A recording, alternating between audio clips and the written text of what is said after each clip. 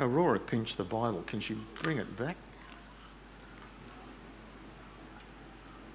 No? Oh, good. I may need it.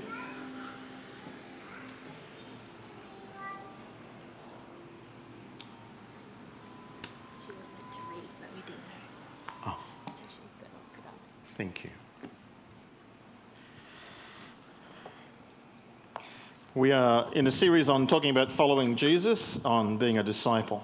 And tonight's topic is disciples of the Lord Jesus surrender and submit their possessions. They are stewards. Their income, their money belongs to Him.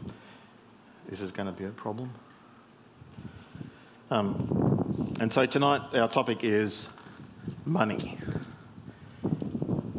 You may have some questions when we've got through teaching some of this. And so at the end of the service, if you would like to ask anything, then Pastor Charlie and Pastor David are here tonight. And they are more than happy to take all of your questions. Let's get set.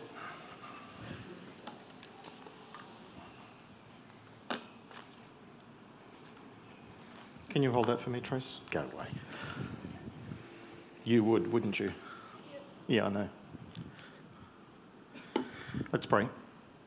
Thanks, Heavenly Father, again, that we have the opportunity not simply to gather, but to listen and to hear from you. Help us tonight, Lord, to think through this topic, a huge topic in your word, and something that obviously you're concerned about and that you care about, and that you want us to do the same. So could you help us to understand, and having understood, to respond appropriately? We pray in the name of Jesus. Amen.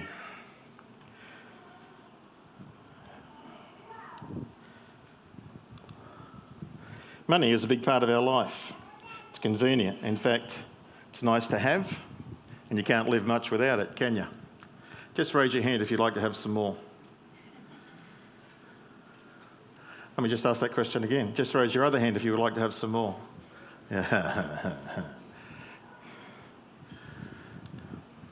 But having money can also be a problem. The problems we have with money can be that we can love it. And Timothy tells us that it's the love of money, which is a root, not the root, but it's a root. It's one of several causes of evil in our world. People chasing money and doing all sorts of bad things from it. It's a problem because we can pursue it.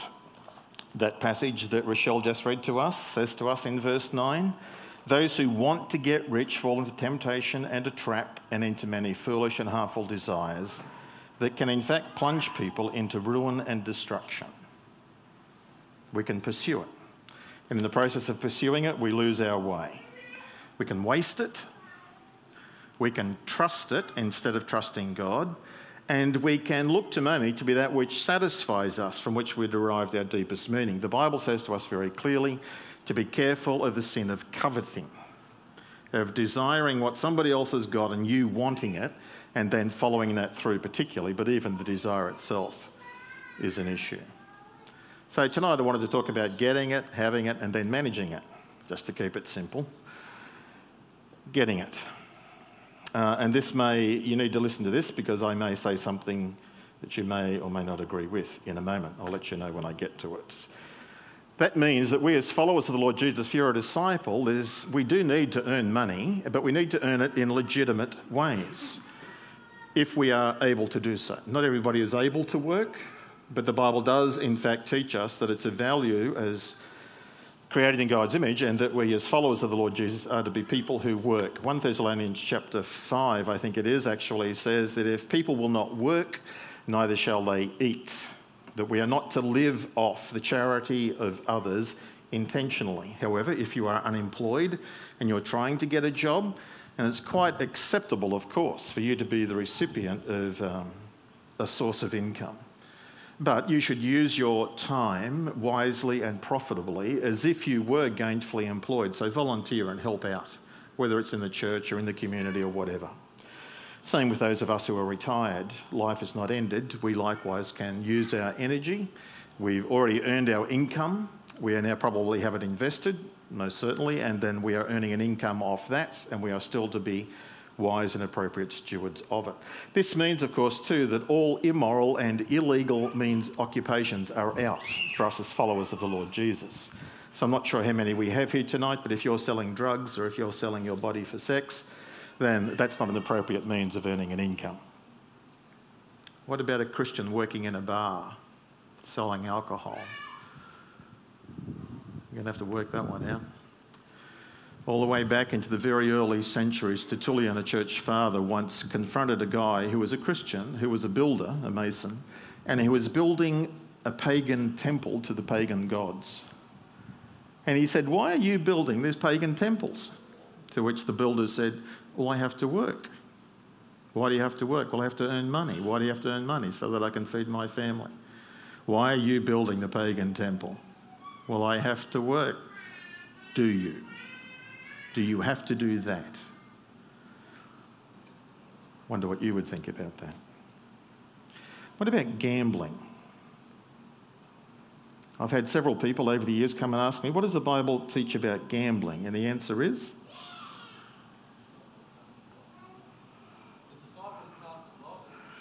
The disciples cast lots. And they gathered up all the money that they had placed in the middle when they cast the lots, didn't they, Josh? No. False prophet. The Bible says nothing about gambling. However, there are other Christian principles that you would need to consider. The dangers of gambling are these. You are exchanging money to try and get more money without exchange of any goods and services. Okay? That's an issue. Usually exchange of money comes about by the exchange of your goods, labour or services or whatever you're providing. Whether it's with your hands or with your head doesn't matter, but it's an exchange of something for something. In this case, gambling is I'm putting money down and I'm hoping whatever the numbers come up, the horse comes in, the dog comes home, whatever it is, and I win, I increase. That's number one. Number two, it creates unnecessary risk. The risk wasn't there before and it's creating a risk that you run the risk of losing that money. And then thirdly, it's gain without... at others' loss. Somebody is losing in order for you to be gaining. They're the problems. It sounds a little bit like investments, doesn't it? And yet investments are certainly okay. You're taking a risk. There is perhaps some exchange of services, or you're investing in some goods or services or company. So it's not quite the same, but certainly similar. And the same with insurance. It's minimising risk. The point for us as followers of the Lord Jesus, you need to think that through. There are some people who draw the conclusion and say, no, Christians don't gamble, full stop. And then sadly, they become quite un-Christian in the way they deal with that. So the office is going to have a raffle or something. And so the Christian, known to be a Christian in the office situation, would then be saying, no, I don't gamble, I'm not doing that. And so they don't participate. And the non-Christian only sees that as you being a miser or stingy or something else. You're better off saying, listen, I don't gamble, I don't want to do that, but can I make a donation? There's the price of the ticket, Take that money. I'm happy to contribute to what we're trying to do, but I just don't want to be involved in gambling. What about Melbourne Cup Day? Can Christians, put a bet? It's only once a year. National sport. Surely that's okay. You have to make up your own mind where you stand on that. There's no Bible verse on it. It's one of those grey areas where you have to determine, Lord, is this an appropriate use of the funds that you've contributed to me? Am I just having fun? Am I participating in it? Or, if you're entering it with a serious view to gaining winnings from it, and that's your goal, then I think you're probably crossing the line in terms of coveting. So, getting it needs to be legitimate ways. Having it. Having money is certainly a great thing to do, but it's also an awesome responsibility. It's okay to save money, but not to use the money that you save as a means to trust in instead of trusting in God. That's the danger. That was in that passage, verse 17. Some people, in seeking to increase their wealth, have deserted God, their relationship and their walk with Him. The Bible certainly talks about it's dangerous for us to be storing up in terms of hoarding it, keeping it to ourselves with no sense of passing it on or using it for the work of the kingdom or for the benefit of anybody else. That's a danger. And having money, as I said, is a responsibility. And many people suggest, and it's good, sound, simple advice on the 10-10-80 rule. 10%, 80% of whatever your income is. If your parents give you pocket money, if the tooth fairy comes or however you get money in your life, then it's 10, 10, 80. 10% for God, a guideline. 10% for God, 10% for saving, live on the 80%. Pay off your debts, go to the movies, do whatever you want to do with the other 80%. 10% for God, 10% for saving, 80% for the rest to live on. If you can't live on the 80%, then you're probably over-living. One of the problems for us in the West, we get 100% in and we spend 99% on ourselves and we have no money left for God and no money left for saving. And it's going to be a long-term problem. So having it, and we are to be responsible stewards when we've got it. Managing it. We are certainly okay with having it, to spend it, and the Bible gives us some very clear guidelines. In 2 Corinthians chapter 9, verses 6 to 8, Paul gives us about 4 or 5 good guidelines on how we are to give. Giving is certainly a privilege, and here are the 5 ways. Number 1, when we give with the money we've got in terms of managing it, we should plan to give to God. First 10%, if you like. And I'll come back to the 10% in a moment. Plan to give, and the first priority is first fruits goes to God. That's the first thing that we contribute. Secondly, it's a percentage. Now, whether it's 10% or whether it's 5% or whether it's 15% or whatever the percentage is up to you. In the Old Testament, God instructed his people that they had to, it was compulsory, they were obligated to set aside a tithe, 10%. That was the Lord's, and it was to be given to the priests and for the maintaining of the temple. But there were 2 other tithes, so the tithes came in at about 30%, 33%. But that was all of their income tax, it was their welfare system, it was the whole lot was the tithe. There was no other taxes in Israel besides that. That's in the Old Testament. The tithe is never mentioned in the New Testament, but 1 Corinthians 16 does talk about a percentage, a portion. Depending on how God has prospered you, then you respond accordingly. And if God were to suddenly give you a land full of resources and income, you would certainly be tempted to keep it all for yourself, but you would need to be wise. Rick Warren wrote a book. He's a Baptist pastor in the States. He wrote a book, founded a church, and the book just sold, I think, 40 million copies, whatever it was, and the royalty he got from that made him an instant millionaire. He and his wife Kay made the decision, regardless of the income that comes from the sale of this book, we will stay on the wage that we have been on. We will not increase what our living standard is. He drives the same truck, lives in the same house, and so on. Takes a fair bit of discipline. All the other money, on millions that came in on top of that, he uses to support the work of God's kingdom in different ways and projects.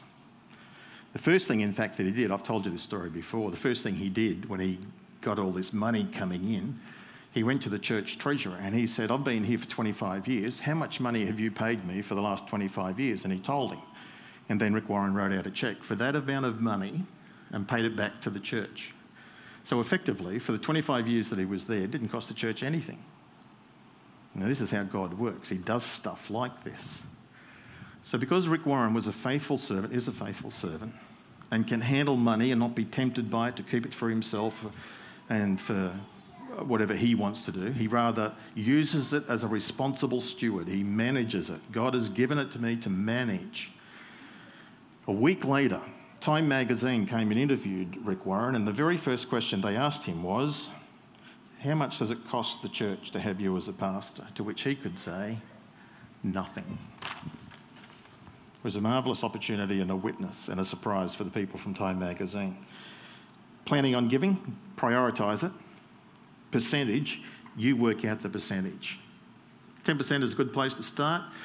If you can maintain that, terrific. If you can't, then just decrease it. 9%, 8%. Come to the percentage that you can confidently and in submission between you and God give faithfully. But you might be in a position where you can give 11%, 12%, 15%, whatever. You work that out between you and God and then give it faithfully. It's to be personal. It's you deciding how much you will give. It's a privilege to give. God doesn't need our money. He can go and do it all himself. But he chooses to involve us and to invite us into a wonderful experience of giving, and it is a privilege and a blessing to give. Come to an experience a little bit later. And it's to be private. You're not to show it off or broadcast to others what you're doing. It's between you and God. So have a plan to give as you manage it. Be aware of what you earn, what your debts are, because the Bible instructs us that we have to pay it off. And also be aware that we will be held accountable for it. We will be held accountable. One day, God will call us, what did you do with all the resources that I gave you, whether I gave you a lot or whether I gave you a little? In the process of being accountable and in giving, the Bible instructs us that it's quite okay for us to spend money on ourselves.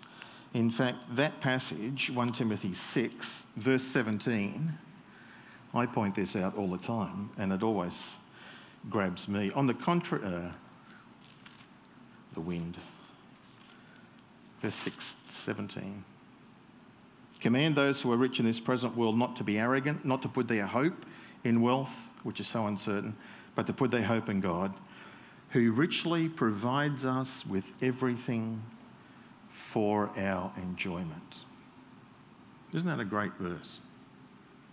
God resources us because he wants us to enjoy ourselves.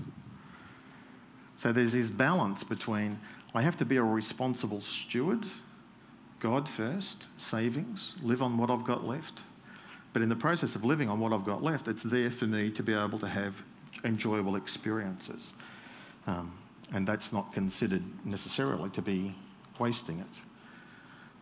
So when it comes to giving, God wants us to enjoy ourselves. We are accountable. Just to remind you, money doesn't belong to us anyway. It always belongs to God. He's the owner of it. And he wants it back. And he'll take it back. When you're finished with it, he'll receive it back. You can't take it with you when you go. You know that as well. And because it does belong to God, he is the one who can take it away. He's also the one who can multiply it, depending on what he wants to do in your life and depending on what your responding in obedience to him is. God resourced the children of Israel with a great deal of wealth at one stage, and instead of them using it to rebuild the temple, they were using it to build their own houses and to pander their own lifestyle. In Haggai chapter 1, Haggai, a minor prophet, Old Testament, Haggai chapter 1, God challenges them and writes to them and says, what's causing the holes in your pocket? How come you're spending money on this, but you're not getting the returns and you're not getting the benefits? It's because you haven't put me first, God challenges them. God is able to remove it as well as multiply it. You can suddenly have a medical expense that you weren't expecting. You can have some of your equipment fail at home. We live in a world where there are moths and rust and thieves. It's a fallen, broken world, and God allows, and sometimes through discipline, will remove it from you. But he can also multiply it. Sometimes God can multiply your resources, your money overnight. You know, he could double it. But you'll own just as much of it then as you owned the day before, which is zero. You don't own it. You're in possession of it. You're responsible to steward it. It's not yours, though. It belongs to somebody else. It belongs to God. And that's the Christian mentality, the disciples' mentality, is that this is not mine. So I have to be using it, fully aware of that. There was a church in New York who once received from a deceased person through their will, they received an inheritance, whatever to call it, $36 million given to this little tiny church in New York City. 36 million. Imagine being on the leadership in that church. God has just given you $36 million. What do you want us to do with that? Oh, well, we can fix the toilets and paint the roof and do the carpet. Do you think that's why God gave you the money? Well, it might be. But it might also be that he wants you to pray and seek his face and be involved in kingdom purposes. Having a lot of money is an awesome responsibility. To whom much is given, much is required. The Bible teaching. So as followers of the Lord Jesus, we need to be aware and conscious. It doesn't belong to us. belongs to God. He can remove it, decrease it. He can also multiply it. And sometimes that multiplying is dependent upon our faithfulness to him. Not invariably. You can be faithful and stay at the same level. God works his purposes out. God uses money to test us. Matthew 6:19, the Lord Jesus speaks about, where your treasure is, there your heart will be also. God will give you money and test you. What are you going to do with that? And if you misuse it, then the Lord will discipline you through that, because it's a test. So think of your money as that. Lord, this is the test and I want to pass the test. How do I pass this test? How do I use the resources you've given me? It's not only a test, it's a tool. God gives us resources, money, in order to use it for him, but also for evangelism and for other purposes involved in this world. Here is a list. Here is a high responsibility. God expects you with your money to support your family. That's way up top in the list. 1 Timothy 5 verse 8 says that if we neglect looking after our family, we are worse than an unbeliever. God expects us to use our resources to look after the family, to look after one another. 1 John 3 says we are to use our money to look after Christian brothers and sisters, not just to speak, but to act and to give especially to the needy. The New Testament is filled with giving to the poor and to widows and to children. We give in response to need, and our church does that very generously. Often when a need has been presented, the church rallies and significant sums have been raised for particular individuals. But the Bible also teaches you're to support your spiritual leaders and missionaries, that we are to provide hospitality to strangers, and that we are to support missionary work and parachurch ministries, those on the outside. These are all the ways that God gives us money as a tool to be used for his kingdom purposes. God is the one who gives us all that we have. And I wrote down here directly and indirectly, and then I thought about it.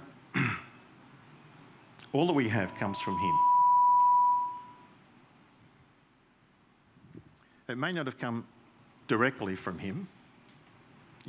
God turned up and left you an envelope and signed "Love God" and left you the money. It may not be direct as that, but ultimately it all comes from him. The source goes back to him. Think about water in your house. You turn the tap on and the water comes out. Did God give you the water?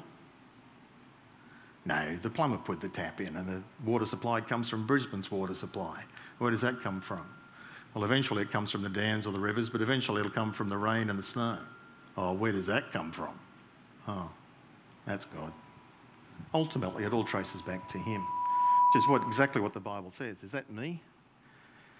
It traces the Bible in Romans chapter 11, verse 36, talks about all things are from him, for him, and through him, all for his glory. They have their origin in him. Everything comes from him, exists by him as and intended for his glory. And Deuteronomy 8, verse 18, talks about God is the one who gives you the ability to make money. You know how some people are good at handling money and other people aren't?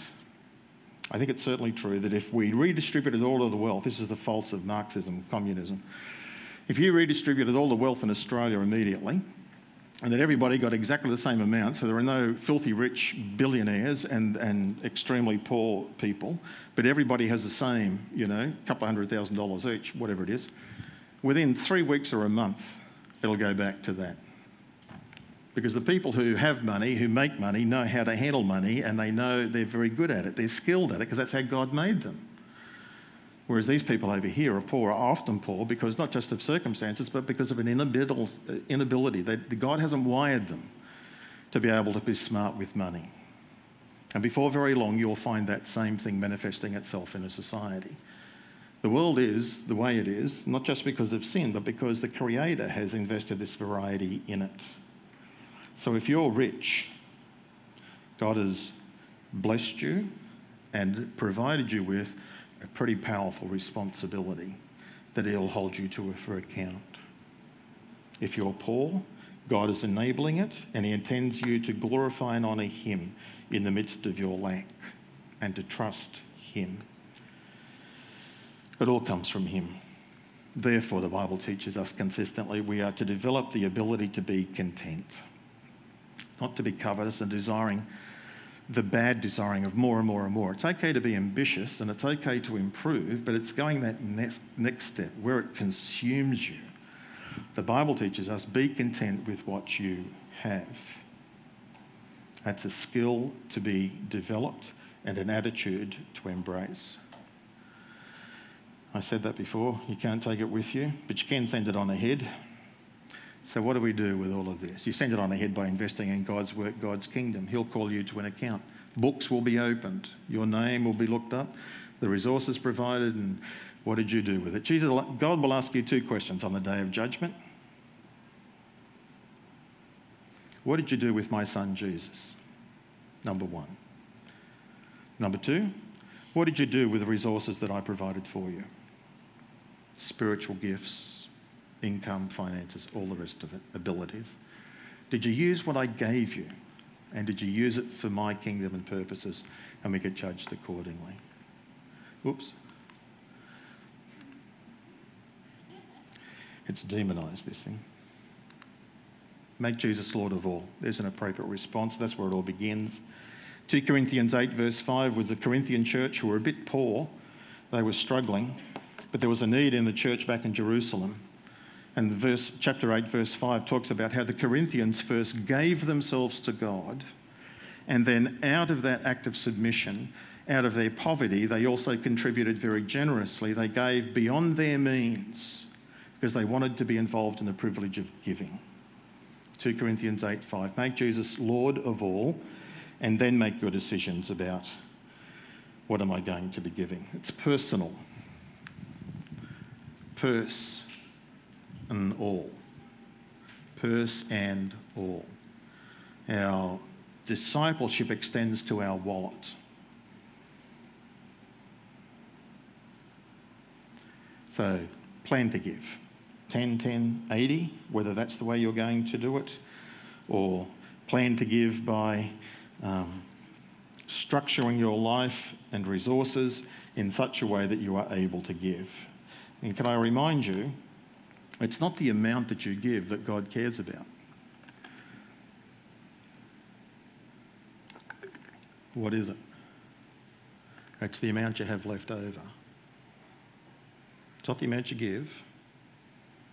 What have you got left?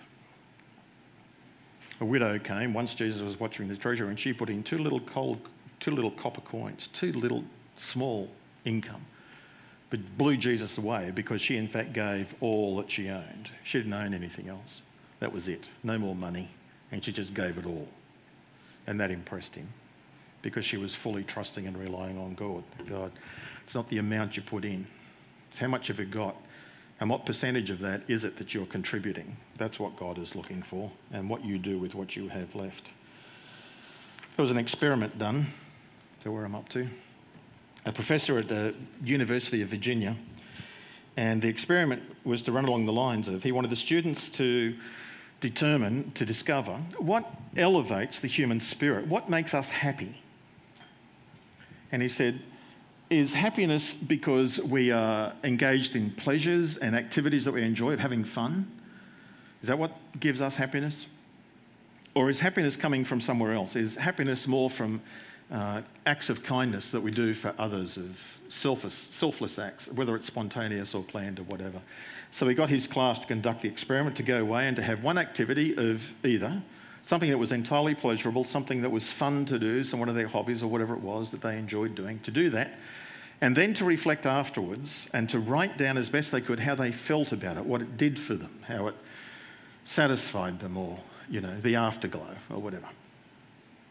And the surprising thing was, or the not surprising thing was, all of the students responded by coming to the conclusion that it was far more satisfying. There's far more deeper, longer lasting joy and satisfaction from doing acts of kindness, of giving to others, than there is in just engaging in fun, pleasurable things that we do for ourselves. What Jesus says in Acts 20, verse 35 is, it is more blessed to give than to receive. It is more pleasurable. It is longer satisfying. It'll last for a lot longer than the hour or so of satisfaction after doing your hobbies and that. And I've told this story before, but I thought it would be good maybe to close out tonight with it. The story of an older lady. Pastor Greg Laurie tells this story. She lived in California, and she was elderly, she was short, and she was worried that one day somebody was going to, break into her house or rob her things or whatever. She felt threatened. So she went and bought herself a gun, .357 Magnum. And she took lessons. Yeah, it's a big gun. She took lessons, and so she knew how to fire it, learned how to fire it, and then she carried it in her handbag. Felt secure, felt safe, and thought that was okay. Went shopping one day, and when she came back from the Woolworths pushing her trolley full of food, when she got to her car, she saw that 4 young men had broken into her car and they were horsing around and having a great deal of fun. Well, she was certainly shocked, and then she regathered herself and she reached into her handbag and she pulled out the gun and she approached the guys in the car and she said to them, "I have a gun, I know how to use it, now get out of my car." They were shaken, but they ran off, obviously, thinking the old lady was crazy. They ran straight to the police station. She felt really pleased with herself. She loaded her bags into the car. She returned the trolley to the trolley bay. And when she got back into the driver's seat of the car, she put the key in and it wouldn't go in. The key wouldn't go into the ignition. And then it dawned on her, it wasn't her car. So she did what she should do. She loaded the shopping bags out of that car. Her car was about 4 or 5 further up, exactly the same colour and shape and size and all the rest, the same make. Loads the shopping bags into her car, then takes the car, and then she drives herself immediately to the police to turn itself in. The desk sergeant nearly falls off his chair laughing, and he tells her, after she's telling the story, down to the 4 youth at the other end of the police station who are reporting a carjacking by an older woman who has thick glasses, who's less than 5 feet tall and curly white hair, and she's got a very large gun. No charges were filed and all the rest of it. What's the point? This. She thought it was her car when it belonged to somebody else. Get it? The money that you have, the possessions that you have, belong to somebody else. He has lent them to you.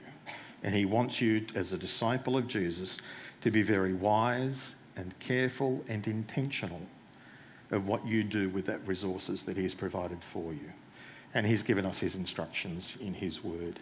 He calls us to think differently about money and to think of it as stewards. And God's will, the Bible teaches us, is good and pleasing and perfect. And that comes about when we surrender our lives to him, to Jesus. Romans chapter 12, present your bodies as a living sacrifice to him. To be renewed in the way you think about things, thinking God's thoughts after him.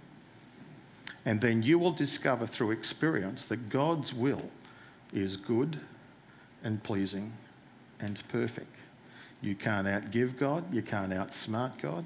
He has a plan for you, and if you follow his plan, you will be blessed beyond belief. Let's pray. Heavenly Father, you are a good, good Father, that you provide for us, that you watch over us, that you have a plan for us. And we've been reminded tonight, Lord, that you invite us to respond, to choose, to make a personal choice, to acknowledge and to make you Lord of our life, and that all of the decisions we make are to be made in submission to you as Lord, that we are your servants. Thank you for what you have provided for us. Help us, Lord, to be responsible and good stewards of it, to the honour and glory of Jesus. In his name we pray. Amen.